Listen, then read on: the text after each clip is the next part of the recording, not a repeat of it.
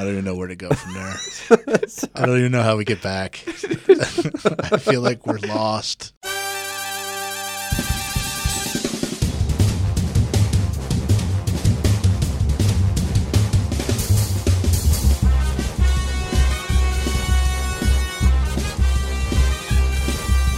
Welcome to Unimed's Innovation Overground, where we dig into some of those amazing academic discoveries and innovations that we often hear about, but for whatever reason, it never seem to actually touch our lives.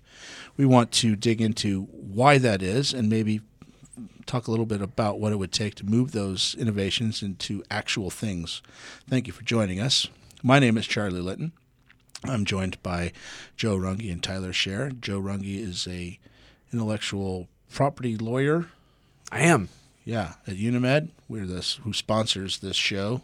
Unimed is a technology transfer office for the University of Nebraska.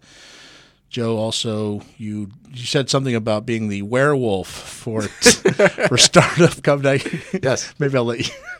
I also help to manage the Translational Research Institute, Unitech, Yes. which, in addition to many other things, is a startup incubator. And since I have your attention, please take a moment to review the podcast. Please also be sure to rate it. And check out our feature technology this week. It's something really cool, and it's something really cool every week. It's always cool. Well, there's one that isn't, but I'll let you figure that one out. No, but we do want to spread our reach, and so we want to talk about all the innovations in the universities that help make all of our lives better, not just at Nebraska, but everywhere. Also, Tyler, didn't introduce you yet. Tyler Scher is with us. He's a PhD licensing associate at Unimed. How's it going, Tyler? Good. How you doing, Charlie? Not bad. You were at the, I think it's time we went over this, something I've been kind of holding in the back pocket. We went to the Midwest Drug Development Conference. Here in Omaha. We brought in a bunch of people from, well, actually. We didn't go to it, man. We hosted it. Yeah. Well, you did it. I just showed up. You and our colleague, Matt. Great coffee. Did an excellent job with coffee. that conference. Matt Boehm, the licensing director now. The force of nature. Yes. So we had this, we put on this conference, a regional kind of deal. And it turned out really well. A lot of really interesting stuff. It was cool to bring Midwestern universities together in one spot, get pharmaceutical firms to come in and talk about it. But we don't really want to talk about that because we're right in the middle of flu season. And one of the coolest technologies I saw at this conference was out of South Dakota. And it looks like they had a really interesting approach to new, better, I should say, improved flu vaccines. Because right now, the flu vaccines, I got one. My arm hurt for like 3 weeks, mainly because I'm weak and I bruise like a peach. And it's a Colorado, though. It's a Colorado? Colorado peach. Sorry, bad joke. Okay, yeah. You're not a Georgia peach. Yeah, we think too much of you. That wasn't. Oh yeah, that was a bad joke. I've got plenty more. It finally happened. We had a bad one. First time for everything. Oh my God. Sure, the needle scratch? Yeah. Speaking of bad jokes, so. Oh God. Why? He's talking again. Why don't llamas get the flu? Anyone have an answer? Because they have a vaccine that's better than 30% effective. That's a good try, but wrong. No, it's because they have to do with Colorado peaches. They have excellent health care. Oh, llama care. Oh no! Wow. It's a bad joke. I had to. I can't believe you kept that until now. I was wondering what was that thing trying to burst out of you, like alien style. A bad llama and it was pun. a llama dad joke. I think that joke might have ruined my day. Oh no! Well, let me try to resuscitate it. You broke a window. All right. So anyway, back to the flu. So why is it that the flu vaccine, we can't do any better? I mean, we've been doing vaccines for a long time. How come we can't get a flu vaccine that works? We do it the same way we've always done it. So, all right. Okay. Why do it, though? I mean, it's only 30%, so why am I still getting a shot every year? So because I still get sick. So, yeah. So a 30% effective flu vaccine is still saving thousands of lives. So that's one reason, one very good reason to still do it. Okay. No, but so I had that bad llama joke, but really llamas literally don't get the flu, and it has to do with their unique special antibodies. We do get the flu because our antibodies are weaker And I can explain a little bit with an analogy if you would like. If you seem hesitant. You got me on my toes after that bad llama joke. Okay, okay, go ahead. All right, fine. Yeah. So the flu is like an invader invading. It's like a thief trying to break into a house or a vault or something. Okay. Our antibodies, I should say, represent the part of our defense system that recognizes viruses.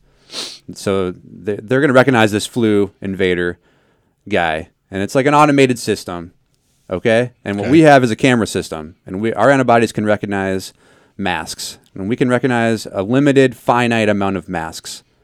But this invader is a master disguise. He can be wearing totally different masks. He can change his disguise, and his disguise changes every year, which is why it's so hard to have a good vaccine for our camera system to recognize it. Not only is he wearing glasses and a false nose, but also the mustache. Yeah. Yes. The mustache throws us off every year. We can never calculate for the mustache. Okay. Yeah. All right. So the guy changes. So the virus changes its look every year. We can't.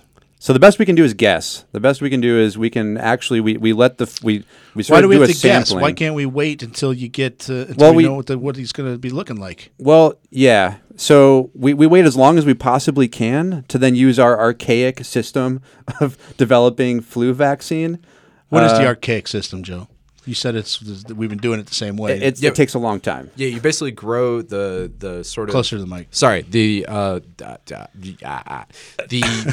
vaccine. How do we do vaccines? The vaccine has to grow on eggs, right? They essentially have to grow a chicken. We actually just grow up viruses. We're right. we're growing up the strains of the flu.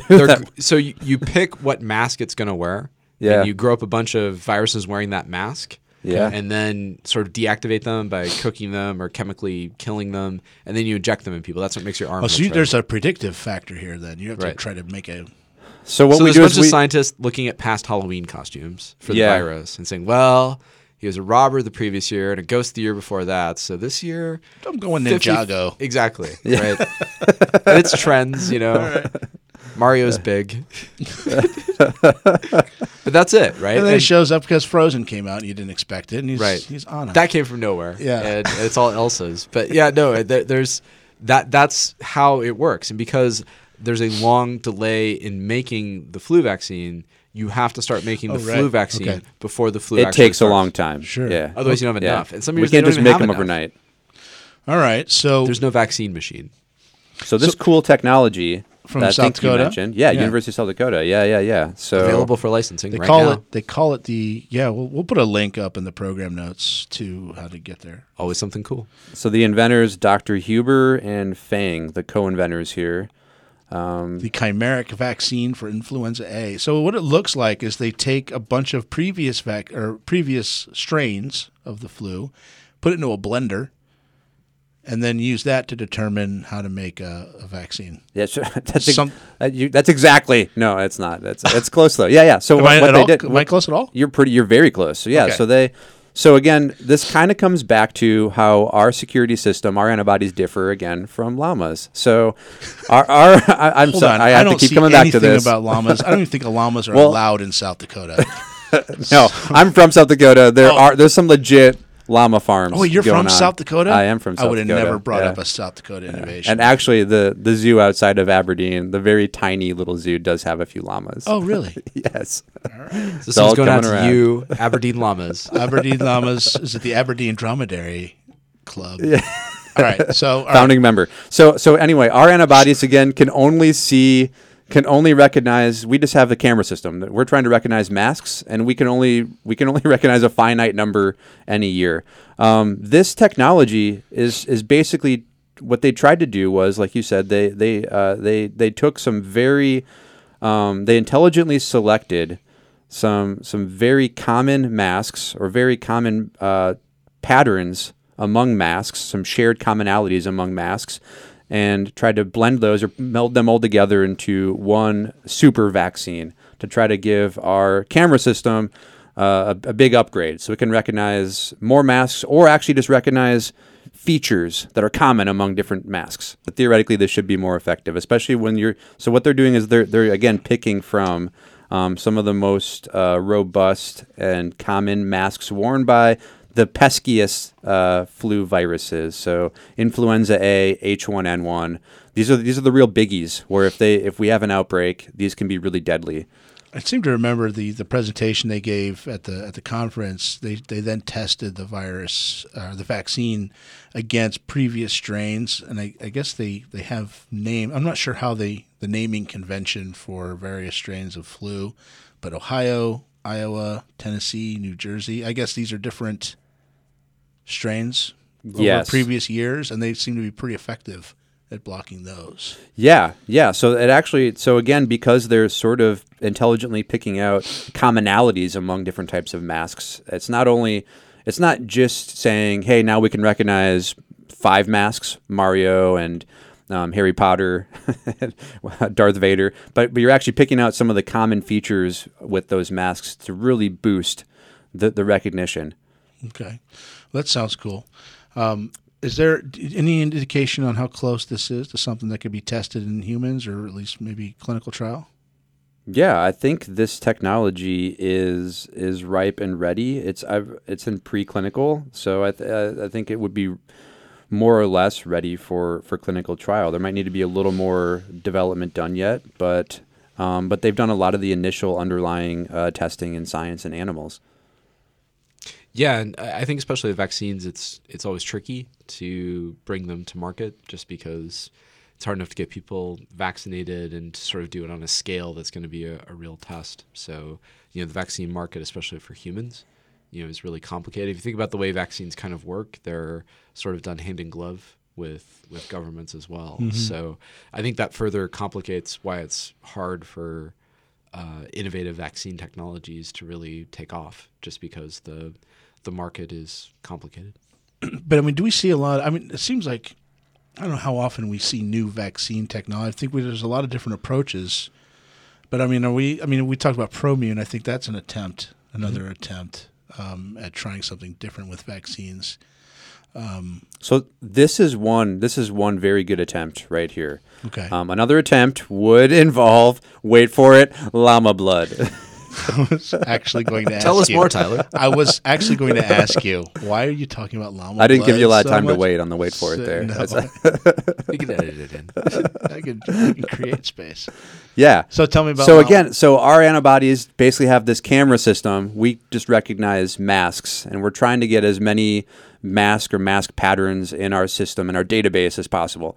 Llamas, their antibodies are smaller, which means they can recognize the parts of the viruses and attach to the parts of the viruses that don't change nearly as much. So it's sort of like instead of trying to recognize masks now with the camera system, the llamas actually just put up like a thumbprint detector on their front door. A much better idea, really. So instead of having this sophisticated camera system, you just the invader has to pass a thumbprint in order to ever actually get in, which makes them basically immune to flus. So what I'm hearing is llamas don't catch the flu. Llamas do not catch the flu. Yeah. There's no llama flu. You're never going to hear about a llama flu. If you do, it's probably the end of the world. If there's a llama flu, there's bad stuff going on. And they're the llama in the coal mine, right? So, what application is there, right? That's a really cool discovery that llamas have more nimble antibodies that are harder to fool. But how could that help us? Infinite resources, Mr. PhD. Yeah, but besides just being super jealous of llamas, disease. So if the president gives you a call and says, cost is no object, Dr. Scher, make me some llama antibodies. Yeah. What do you do? So what we're going to do, and what researchers are trying to do actually please address the president. Is use okay, sorry, Mr. President. Thank you. Researchers are attempting to use a virus to cure or permanently prevent being infected by the flu virus. So this is gene therapy we're talking about now. Gene therapy. Got it. So actually, what you would do is, and what they've done to a small extent in mice. Again, the flu has been cured in mice. It's permanently prevented mice from ever getting the flu. But what they do is they introduce the genes to create these more nimble, smaller thumbprint antibodies. Using a viral vector. Okay. Yeah. So it's just they're traditional literally gene taking therapy. a llama gene and inserting it into the immune system of another animal. Yeah. And then reprogramming that immune system, those B cells, to create smaller llama antibodies. Yeah.